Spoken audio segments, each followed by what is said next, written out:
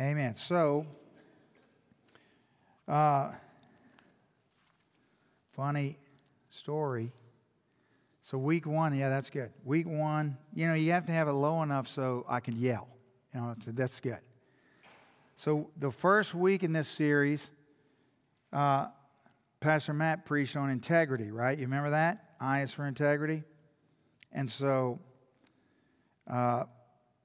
I'm putting the stuff out for tonight, getting ready, and got the baskets there with the clipboards in it, and I'm bringing them over to put on the table, and a bunch of the clipboards fall out all over the floor, so that made me super happy. So I'm picking up all the clipboards, and I know what you're thinking. Right here is where he's lost his integrity. No, that's not the story. It could be, but it's not. So I'm picking it up, and I pick up one of the clipboards, and one of you, please God, don't tell me who you are.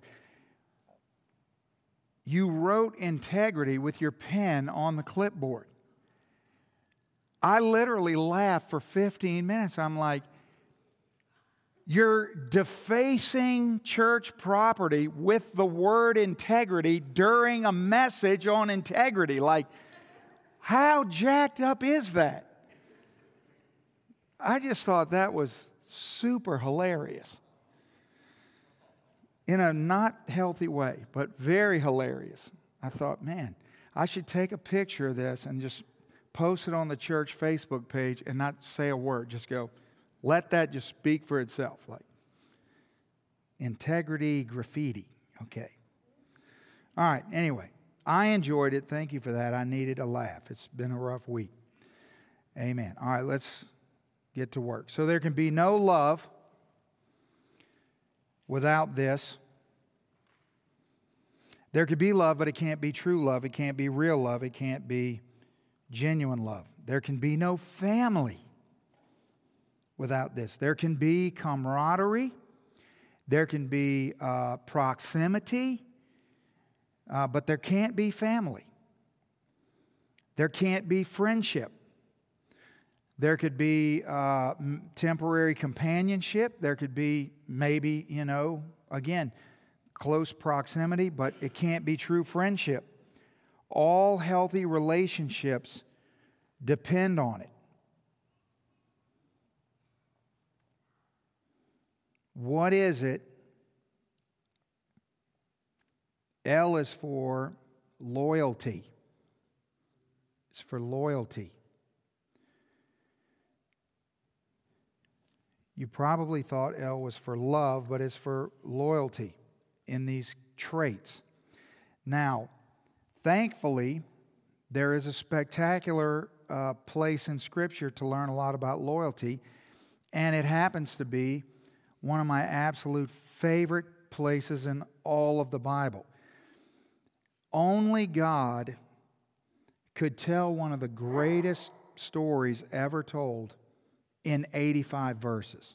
I mean, the book of Ruth is a spectacular, unbelievably rich book in the Bible. It's very short. It seems like it's coming at you 100 miles an hour, but if you just spend time and just meditate, I mean, one of the most rewarding things in my life was to preach through the book of Ruth. I mean, I will forever be grateful for it. I love this book of the Bible so very much. So, let's talk about what the book of Ruth will teach us with regards to loyalty. So, verse 1, the book of Ruth, chapter 1, now it came to pass in the days the judges ruled that there was a famine in the land. There was a certain man of Bethlehem, Judah, who went to dwell in the country of Moab, he and his wife and his 2 sons.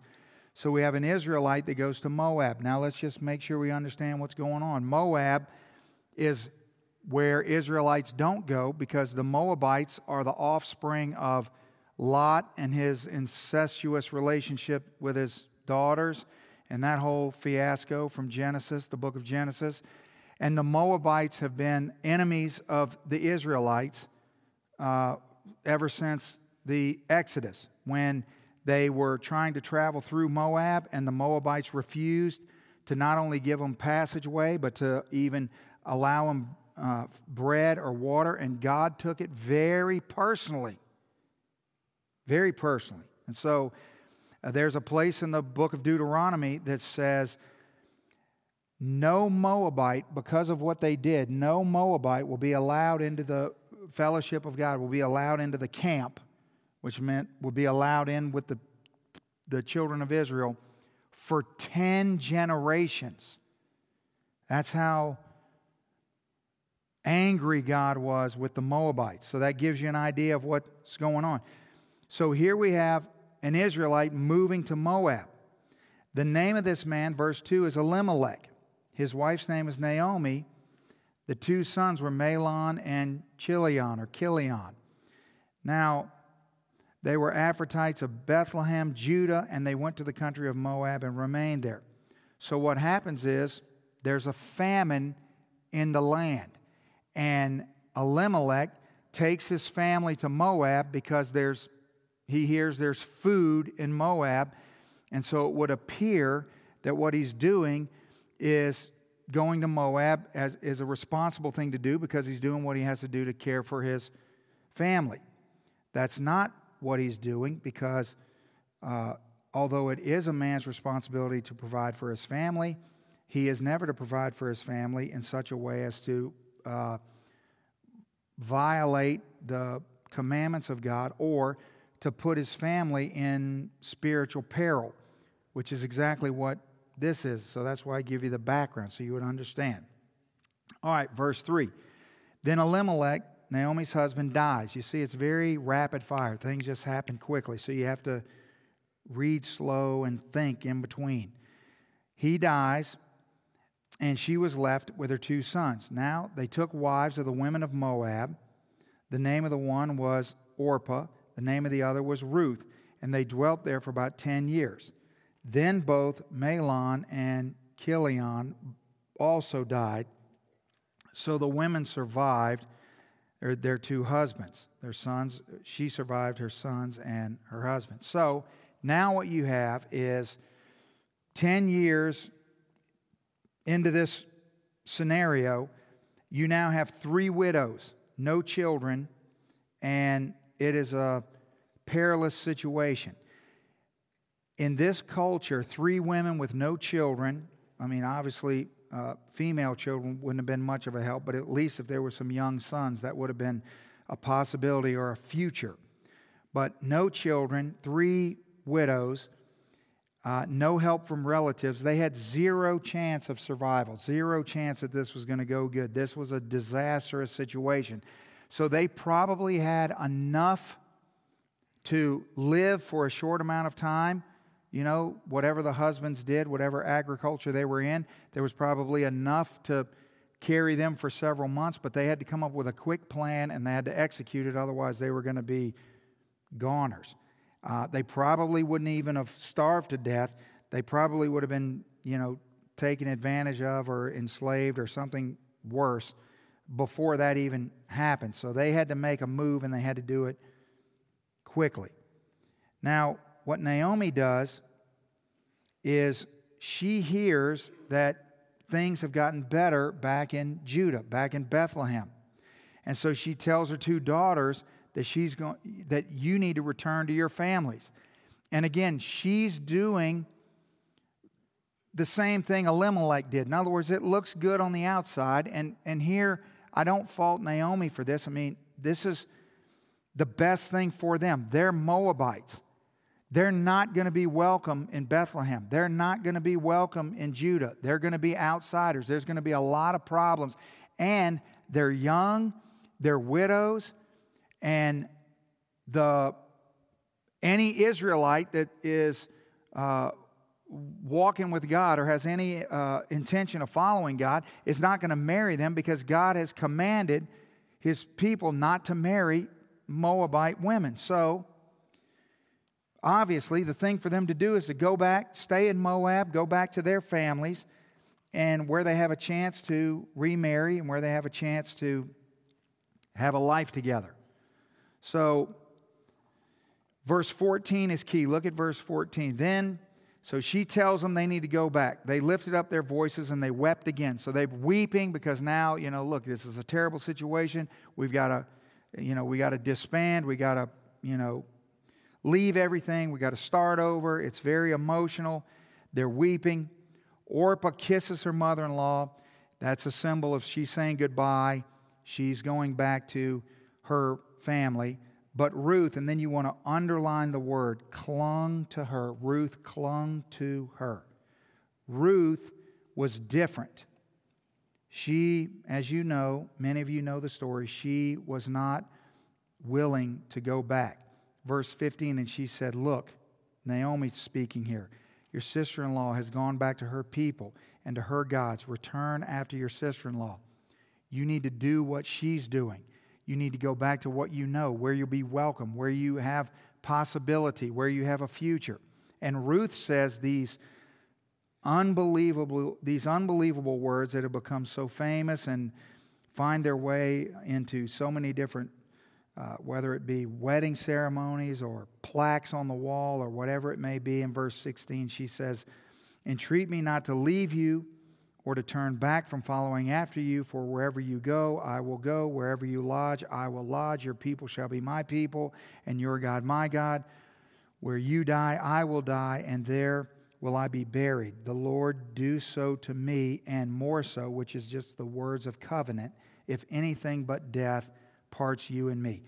That is the words of a covenant. That's what a covenant means. So let's talk about a few things that we can learn from these words that Ruth says to Naomi. And I want you to really try to get your head around the unlikelihood that somebody in this situation would do this. How abnormal, counterintuitive,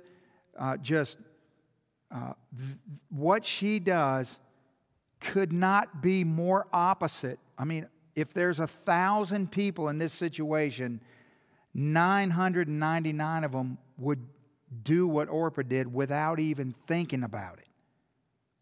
And yet, Ruth does really the unthinkable. So, she can teach us that we need to be loyal to family.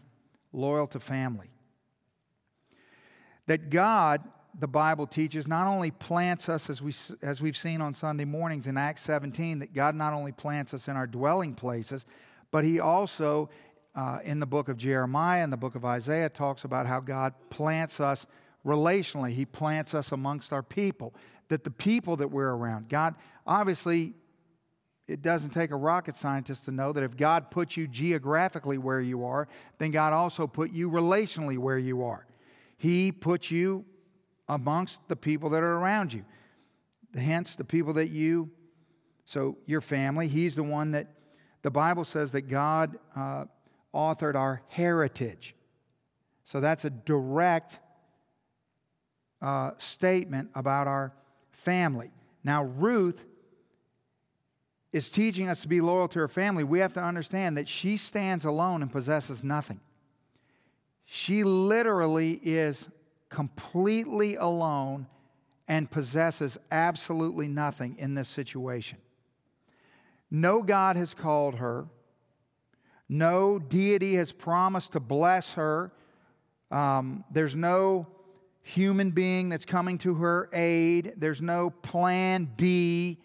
I mean, if she sets out on this 100-mile journey with her mother-in-law, she's never even been to Bethlehem. She's never been to Judah. She's probably, a lot of these decisions are based on the conversations that she had with her husband, the things she's learned from living with Naomi and Elimelech and so on and so forth. And so she has some ideas, obviously, from, being married to somebody from Israel for 10 years, but she doesn't know, Lisa's never been to Hawaii. She probably knows more about Hawaii than you do for being married to me for 30 years, but she's never been there.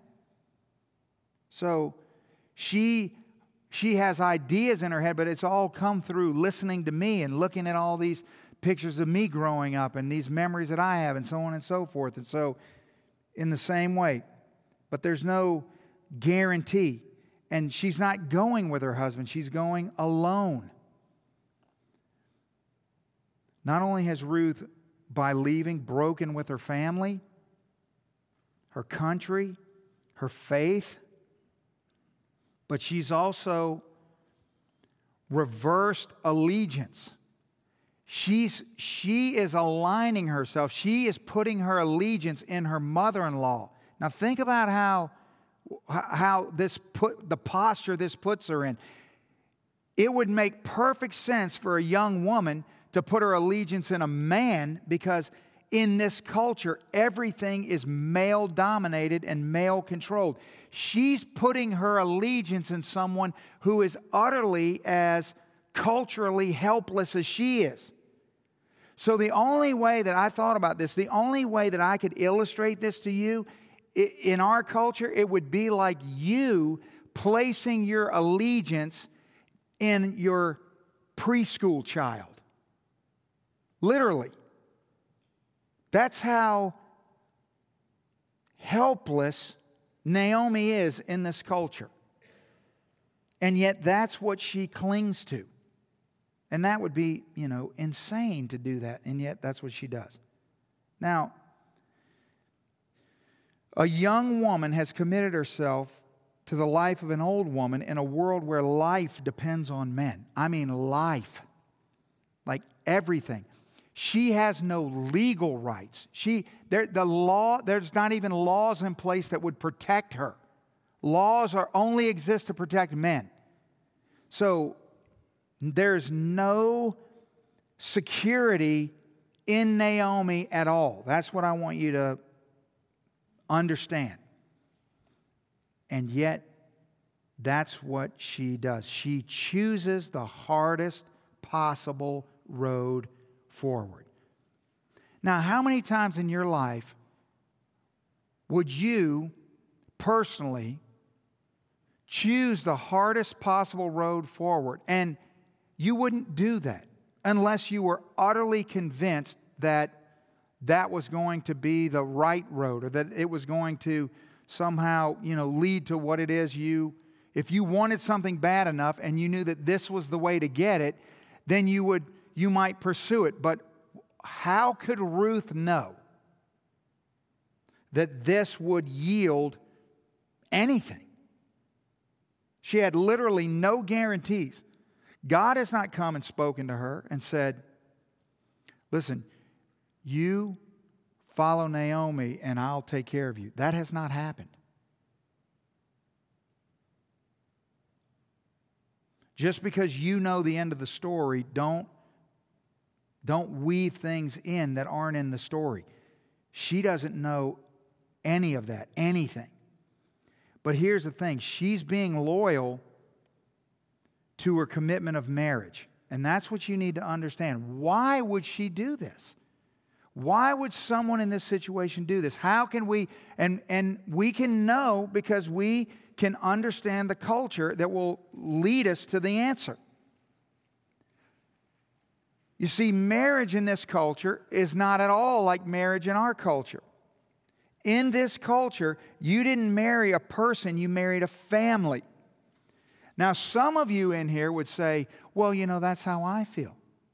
I didn't just get a spouse, I got their family. And their family was, it's like my family, and my family is like, you are totally missing the point. Because what I'm about to say is when you're going to go, okay, never mind, it's nothing like that. In this culture, when Ruth's husband died, or let's say Orpah's husband died first. We don't know if they died on the same day, but let's suppose one of them died first. Automatically, they would only be a widow for a moment. They would then become the wife of the brother. You tracking with that? See, no, that's weird. We're not doing that. You're going to go to jail, or at least maybe you should. I don't know, right? Yes. First of all, because it's not like, your brother lost his wife and then you lost your husband and then you two are like, well, hey, we're here, so. No, he's still married. But now you've lost your husband, and so then you go under him automatically because you didn't marry him, you married his family, and that's how that works. That you're under that family. So what you have to understand is that this is how they understood marriage. So she's connected to this family. When she married her husband, she married this family. Now, there's only one person left in the family, and who is that person? Naomi. And so what she's doing is, she's saying, I am going to be loyal to the vows that I took, no matter how crazy it may seem, no matter how dangerous it may be, no matter how risky it may be, no matter, I committed to this, and so I'm in it. That's what's happening here. She is, by marriage, committed herself to this family, and so she's all in. All in. On every level. She has in her mind adopted the posture that I am, as long as there's a member of this family left, I'm going to be with that person. Whatever God that this family worships, I'm going to worship because I committed to this thing. I'm in. And so, I mean, this is like loyalty at the highest level. In our culture, we would think, that it was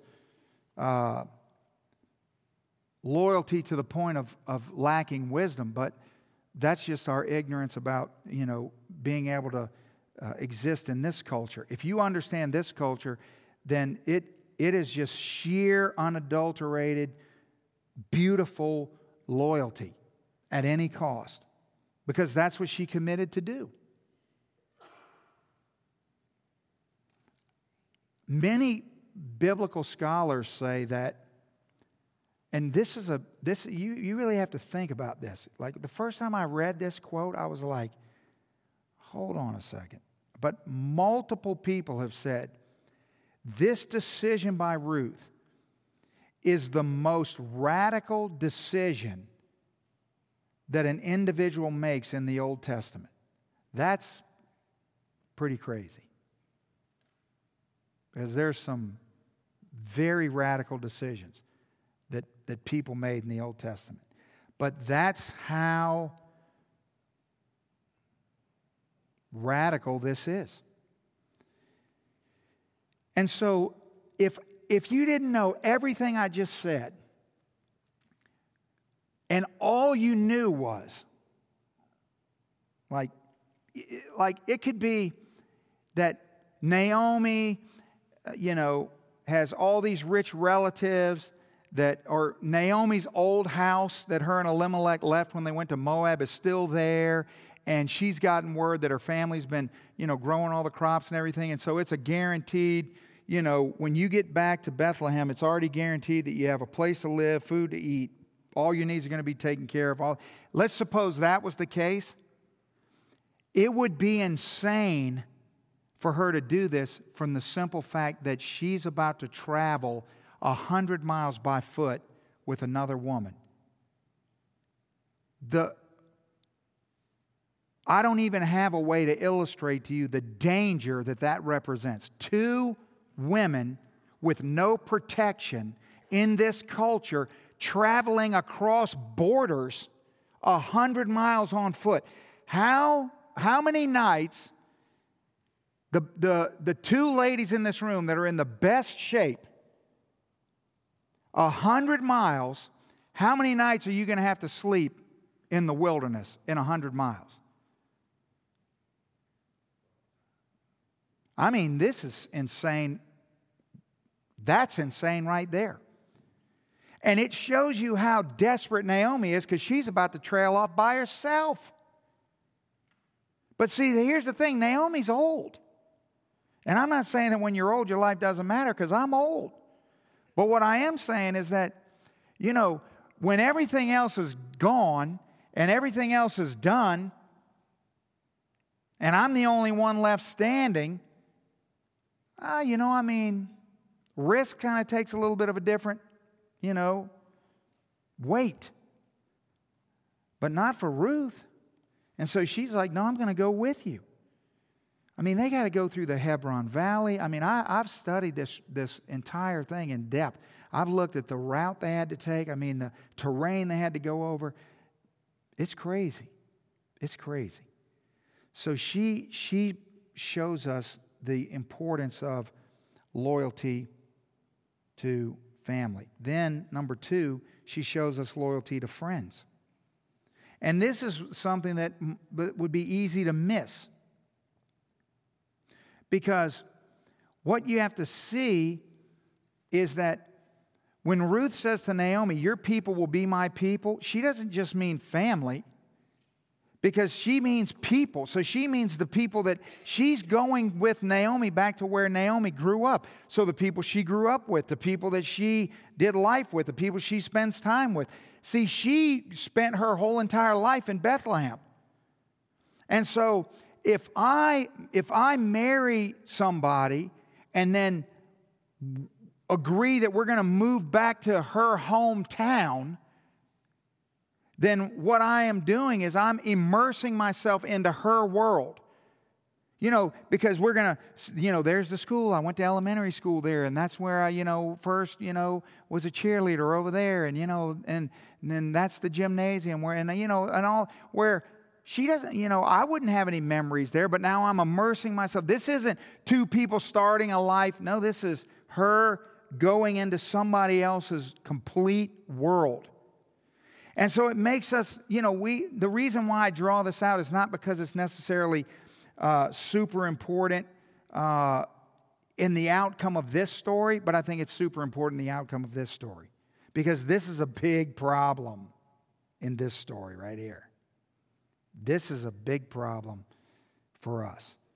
Good gracious. So if I got 5 minutes to talk about friendships, I'm going to do that. We can only learn about our true friends, who they are, in adversity. Would you agree with that? Yes, indeed. Now, this, I don't want to hurt anybody's feelings or offend anybody, but it could happen. So there's a lot of things that puzzle me about friendships and the confusion that happens in them. But one of the phenomenons of our modern culture and how social media has really affected our understanding of this conversation is that the scenario where every so often, when I see this, I feel something and I don't even know how to process it. Like everything in my spirit says, wow, this is so wrong. And I'm sure that some of you have done this, and I don't mean to, I'm not trying to hurt you or wound you, or I just want you to understand that when you put this thing on social media and you say, something has caused you frustration and you've had to engage with the reality that all the people that say that they're your friends are really not your friends. And so then you put this thing on social media and you say, like, if you're really my friend, you'll read this whole thing and it's like, this many million miles long. And then when you get to which I'm not reading, okay? Just because of the way you started that, I'm not reading it. Because I already know this is going bad. But if I go to the bottom, what you say is, now, if you're really my friend, you're going to repost this or you're going to do this. I can't even begin to tell you how weird that is. There are so many things wrong with that. It makes me feel really, really, really sad. Like, did you think? Apparently you thought all these people were your friends. Why would you think that? You wouldn't post that if you didn't think that. Like, you're hurt because all these people on social media aren't your friends. That's really scary. If you didn't know they're not your friends, they're not your friends. And you should know that.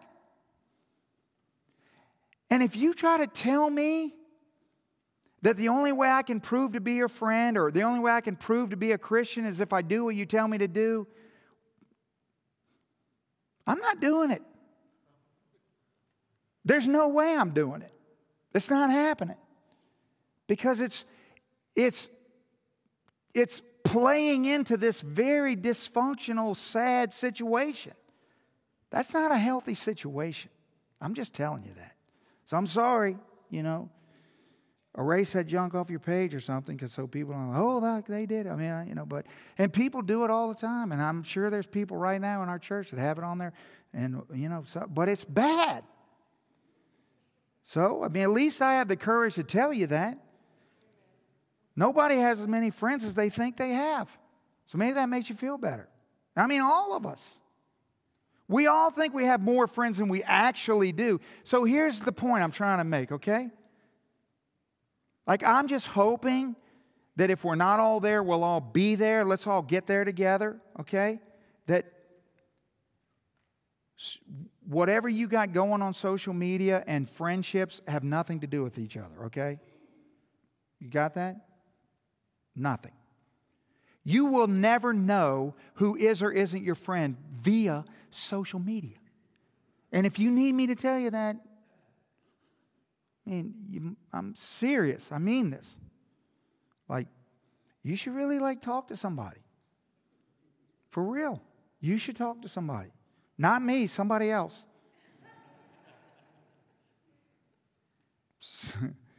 All right, I got to stop. Okay, so. All right. Turn off the truth filter. Okay. So, but here is the truth. The truth is that none of us, okay, forget the social media thing. In reality, none of us have as many friends as we think we have. Okay? So, we're all in the same boat in this regard. There are people in your life that you think are your friends or you hope are your friends, but you don't know. And that's okay. And you're not going to know until adversity comes. Okay? And then here's the thing. In one adversity in this area is not going to answer everything about all of your friends. Because you're not going to have one adversity that's going to blanket across all of your friendships if you have any kind of broad spectrum of friendships. Does that make any sense? Okay? So, let's suppose that you have just recently found yourself single. Right? Now, you're a woman, you've just found yourself single, and a lot of people care about that, and a lot of people, share your grief in that and want to support you and love you through that, but you have a group of friends that are males who cannot do for you what your female friends can. Does that make sense? So that adversity right there is not going to answer. You can't use that adversity to say, well, all these people over here aren't really my friends. No, because they can't, right? Okay? So that we can be personal here in this situation and go, yeah, we live in this right now.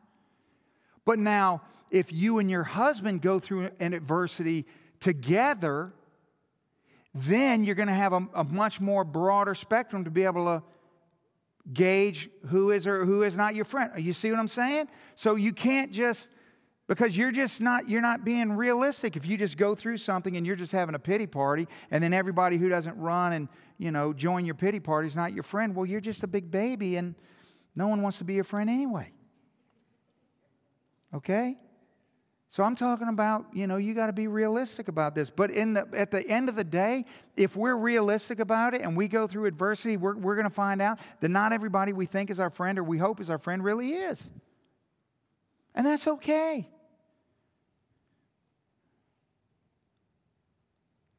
I mean, the way I look at it is, the value of friendship is not found in the quantity, it's found in the quality. I mean, you can do well with one really good, healthy friend. You can do well. I would prefer that we would all be in situations where we have some diversity in our life, but if you've got one really good, true friend, then what a blessing that is. What a blessing that is. Thank God for that. And here's why this is so important biblically. See, so now I'm not just picking on you. I'm trying to help us, right? So what I'm about to say is 100% true according to the Bible. And so now you can think back and say, this is why it's so bad if we aren't thinking rightly about this and we're, upset because the people on our social media accounts aren't our true friends. The reason that's so bad is because they will always influence and often, and I would say most often, determine the direction and quality of our lives. Research proves across the board, whether you are a Jesus follower and you live committed to Him, or you're a pagan out in the world just doing your own thing, the research is consistent across the board that especially starting in adolescence, especially from like adolescence to pre-marriage, so like teenage years all the way up until you got married. But it doesn't end there, but I mean especially there. That in that quadrant of time, more often than not, your friends have a greater influence on you than your parents. Now, some of you parents, you don't like that, you take offense to that, and you think that's not true, and if you just want to keep burying your head in the sand, go right ahead. But it is true. And you're not going to change it, and I promise you it's true for your kids. And if you're sitting there saying it's not, you're in denial. It's true. It is true. And so you better be very, very, very, very, very, very involved in that process. Because who your kids align their life with is, you should think of who your kids' close friends are as almost like as if they were choosing, surrogate parents. That's how important that is. Research also shows that they have a greater, of church-going people, friends have a greater influence on us than our own convictions. And now you say to yourself, well, what does that mean? Well, all that means is that peer pressure works. See, Christian kids do bad things all the time because people influence them to do it. And you know why? All they're doing is saying that I am more influenced by this person than I am by my own convictions. And then when they do it, they're brokenhearted and they go, I knew I shouldn't have done it, but I did it anyway. And instead of you being so frustrated because they made a bad decision, you should take that moment and learn the power of friendship, because that's what that's teaching you. And for all of us, there's not a person in this room that can't say that there has been times in our life, it probably hasn't been that long since friendships had a greater influence in your life than God did. Because how long has it been since you did something you shouldn't have done and you're with a friend. And it could be, you might think it's harmless, like you might have told a little white lie because you didn't want to hurt your friend's feelings. You just chose your friend over God right there. You got that? Right there. God said, thou shalt not lie, and you just lied because you didn't want to hurt your friend's feelings. See? So now you understand. That's why I hurt your feelings. No, I'm just kidding. But it's true. You see? So we do this all the time. We underestimate the power and the influence of the relationships around us. We say things that are so absurd. If you think that you can hang around someone and not be influenced by them, you are insane. That is so untrue. And it's totally unbiblical. The Bible says negative on that. It won't happen. It can't happen. You got to be careful. Listen, and here's the thing. I'm telling you as your pastor that my job forces me into situations where I have to, spend time in circumstances and situations with people that maybe I necessarily don't want to be in or shouldn't be in or whatever the case may be. And here's the thing. If you think that doesn't influence me or affect me, you're crazy. And so if I don't have other influences around me so that these other influences are continually safeguarding me from these influences, because if you have a vacuum in your life of influence, you're going to get sucked right down in five. You have no hope. We are acceptance magnets because God made us to desire acceptance from Him. So you got to be ultra careful about this. This is why you got to be very wise when it comes to things like relational evangelism, which is just a Christian terminology for, I'm going to live on the wild side for a moment and act like I'm trying to get somebody to come to church or come to Christ. You got to be careful. If I'm trying to get somebody to if I'm spending time around somebody to try to bring them to Christ, that's great, and I do that, and I want to do that, and I want you to do that, but I'm also very keenly aware of the fact that I'm monitoring if what they're doing is affecting me. And if what they're doing is affecting me, I need to take a step back. I got too close. And the people among us here that are very effective at evangelism are very good at that.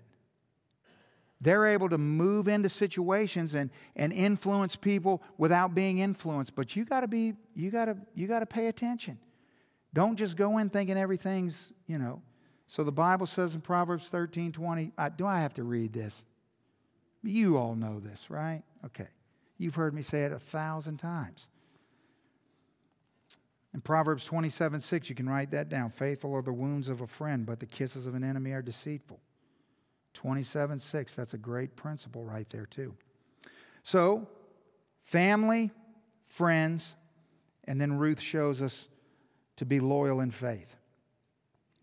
See, she also says, your people should be my people.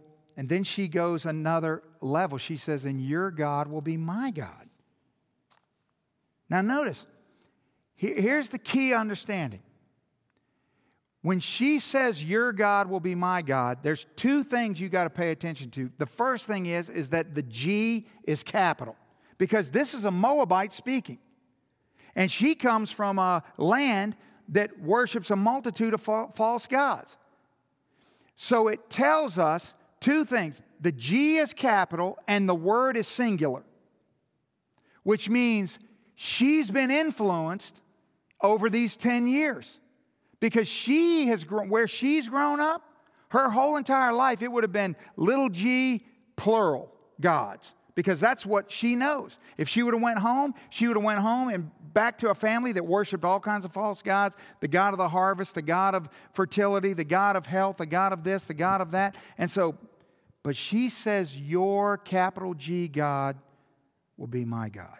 And so it tells us something about her understanding of what she's saying. Now, in this moment, her past is against her because she's a Moabite. So her whole life has been spent doing things that are counter to what she ought to be doing. She hasn't been following God. She hasn't been obeying God. So when she moves closer to God, every step she takes closer to God comes with the revelation of all the things she did in the past that she shouldn't have done. You know, that was the process all of us went through. See, when God started drawing me close, that's when the realization came of all the things that in my life that were wrong and shouldn't have been there, and all the shame and the guilt before God drew me in, I wasn't guilty or ashamed because I didn't know I was supposed to be. I didn't know I had a reason to. And so her past is against her. In other words, she's walking down a journey of illumination into things that she wishes weren't there. But not only that, her present is against her. Because she's presently in a disastrous situation. So she's got all the mistakes of the past, all the problems of the present, and her future, there's not one thing about her future that looks bright. She's going to a place where she's automatically going to be rejected, where she's automatically going to be an outcast, where she's not going. She already knows that there's not going to be suitors there to be a husband to her, or whatever the case may be, because of her lineage, because of her background, because of who she is.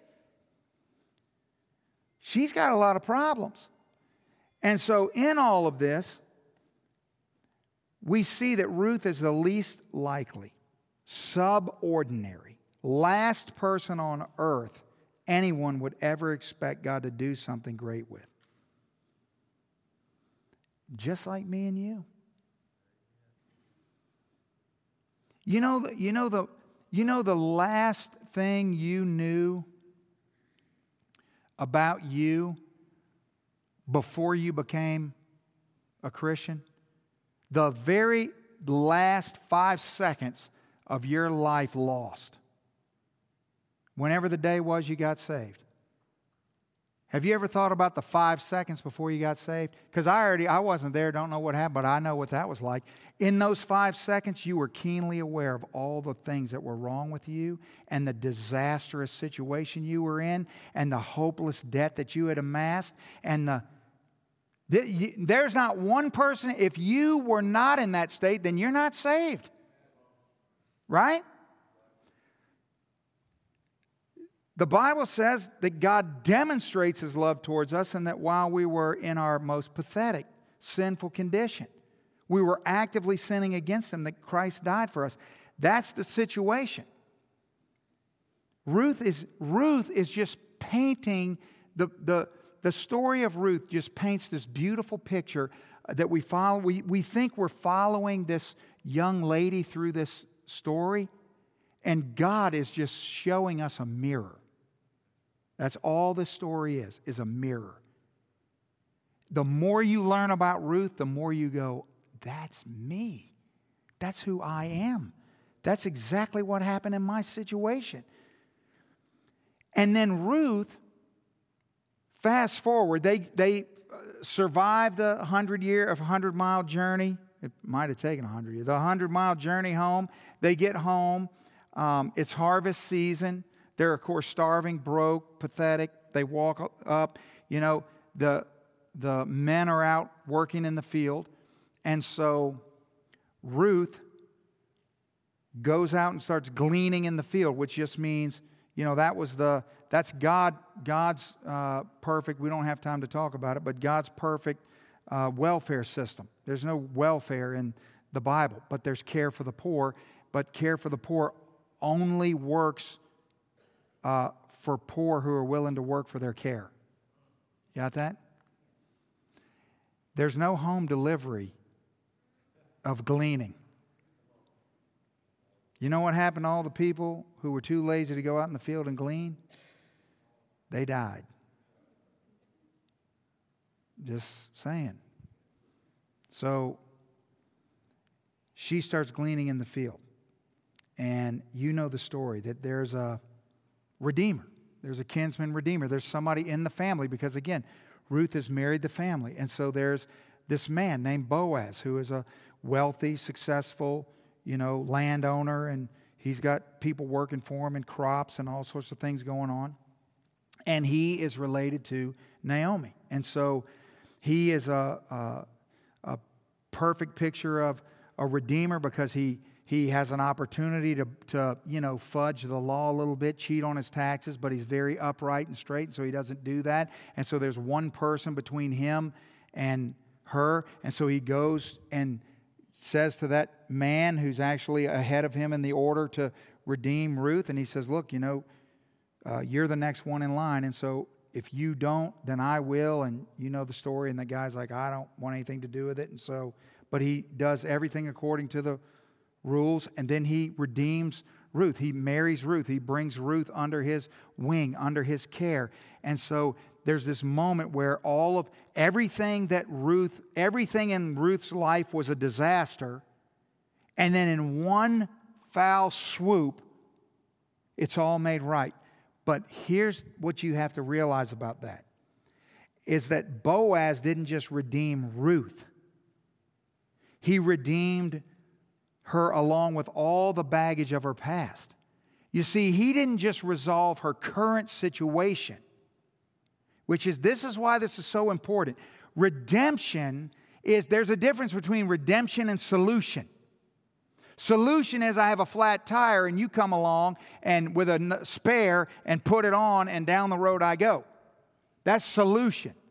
Redemption is I have a flat tire and you come and with a tow truck and tow my truck somewhere and put all new tires on it. That's redeeming my situation.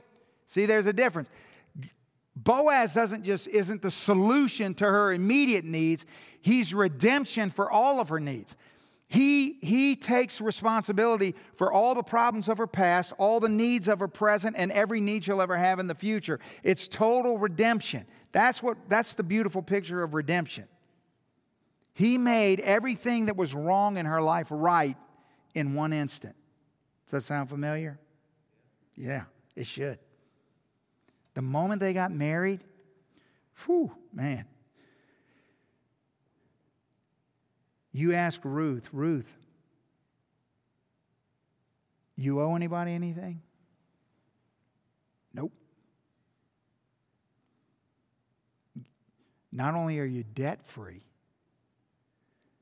but now you have access to unlimited resources. Man. All her mistakes, all of her troubles, all of her regrets, they're all washed away. That's redemption. He's the kinsman redeemer. He's not the kinsman solution. So now what we have is this Moabite woman. Remember, 5 seconds ago, she was the least likely subordinary last person on earth we would expect God to do something great with, right? 5 minutes later, I'm saying she's been redeemed, and she's married. And see, what happened was God comes along. 5 seconds earlier, we were keenly aware of all the things that were wrong in our life and all the things that we wish we could go back and change that we couldn't, and all the regrets and the people we hurt and the debt we've amassed. And, it just goes on and on and on and on and on. And then God comes in and He reveals Himself. What does He do? He adopts us into this body, His bride. He redeems us through marriage. Now, the first thing we're going to do when we get to heaven is we're going to celebrate a wedding feast. That's what's waiting prepared for us. And so then Ruth, who was once absolutely, utterly hopeless, then now is married and redeemed. And not only that, then she gives birth to a son. And the remarkable thing is that if the story ended here, it would be remarkable, but the crazy thing is the cursed Moabite is the great-grandmother of King David in the lineage of Jesus. And so when you get to Matthew chapter 1 and you read the lineage of Christ, you see the name Ruth there. And you're like, what in the world? How in the world? Only God could write such a story.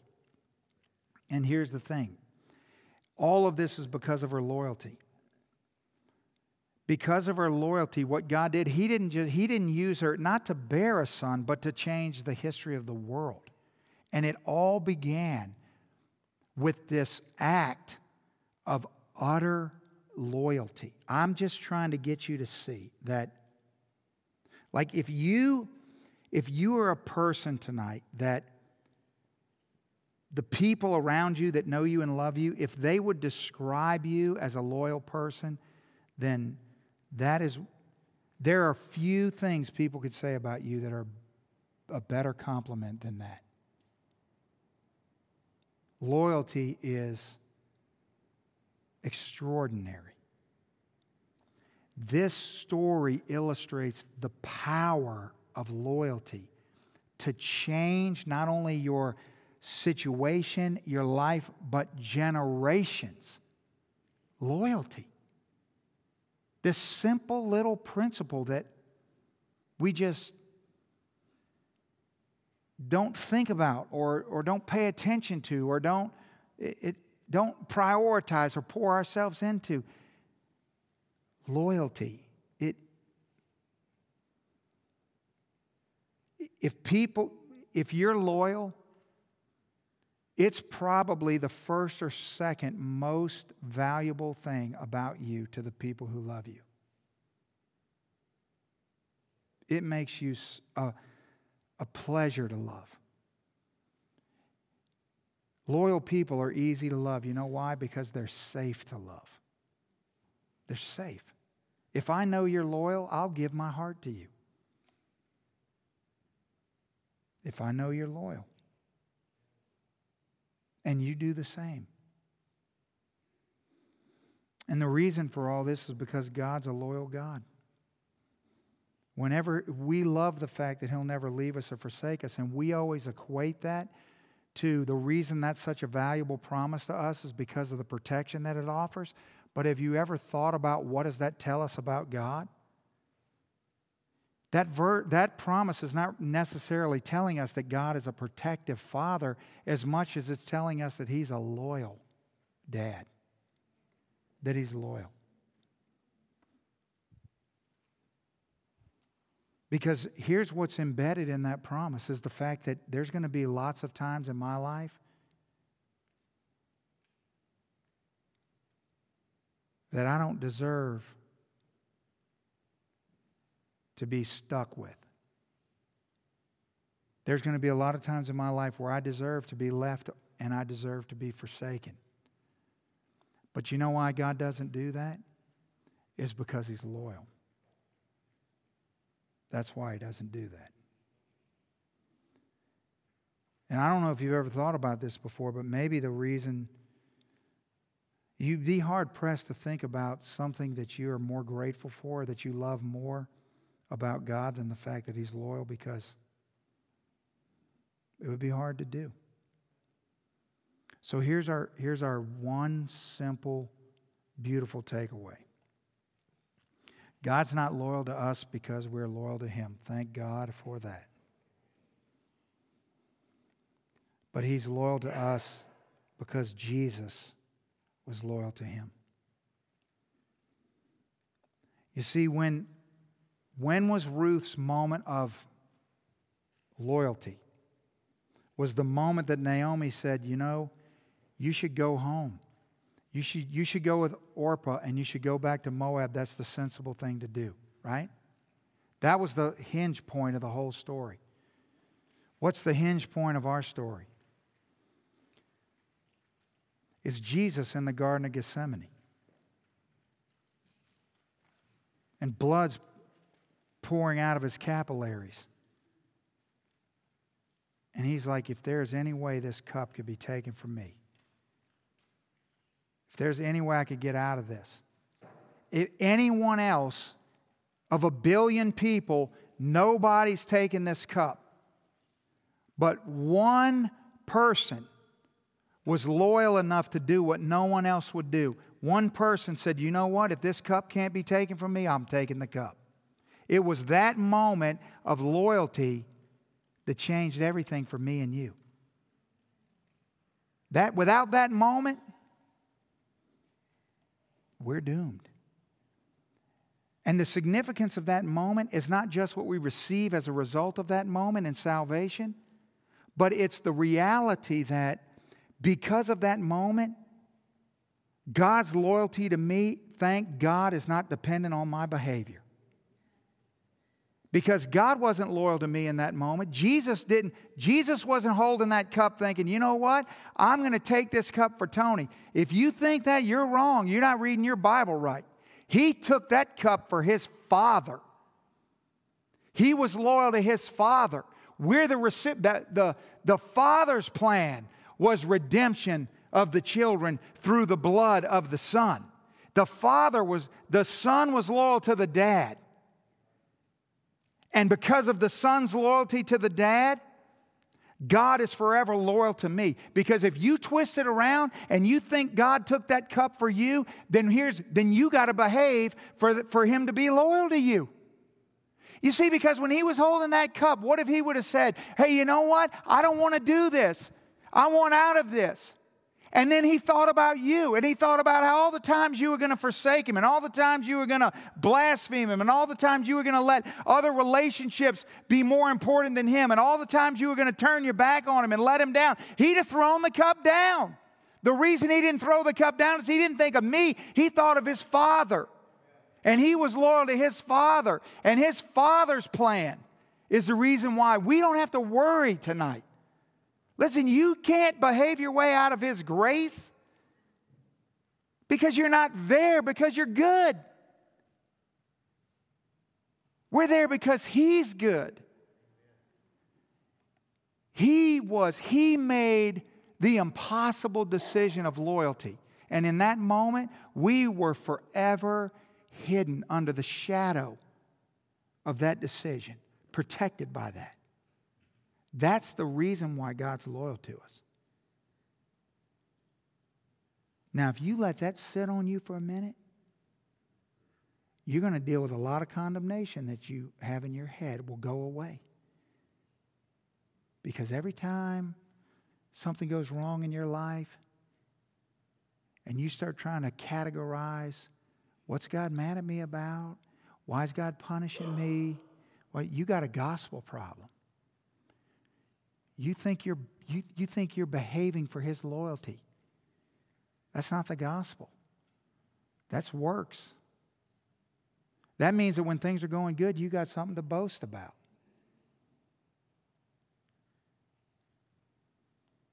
Thank God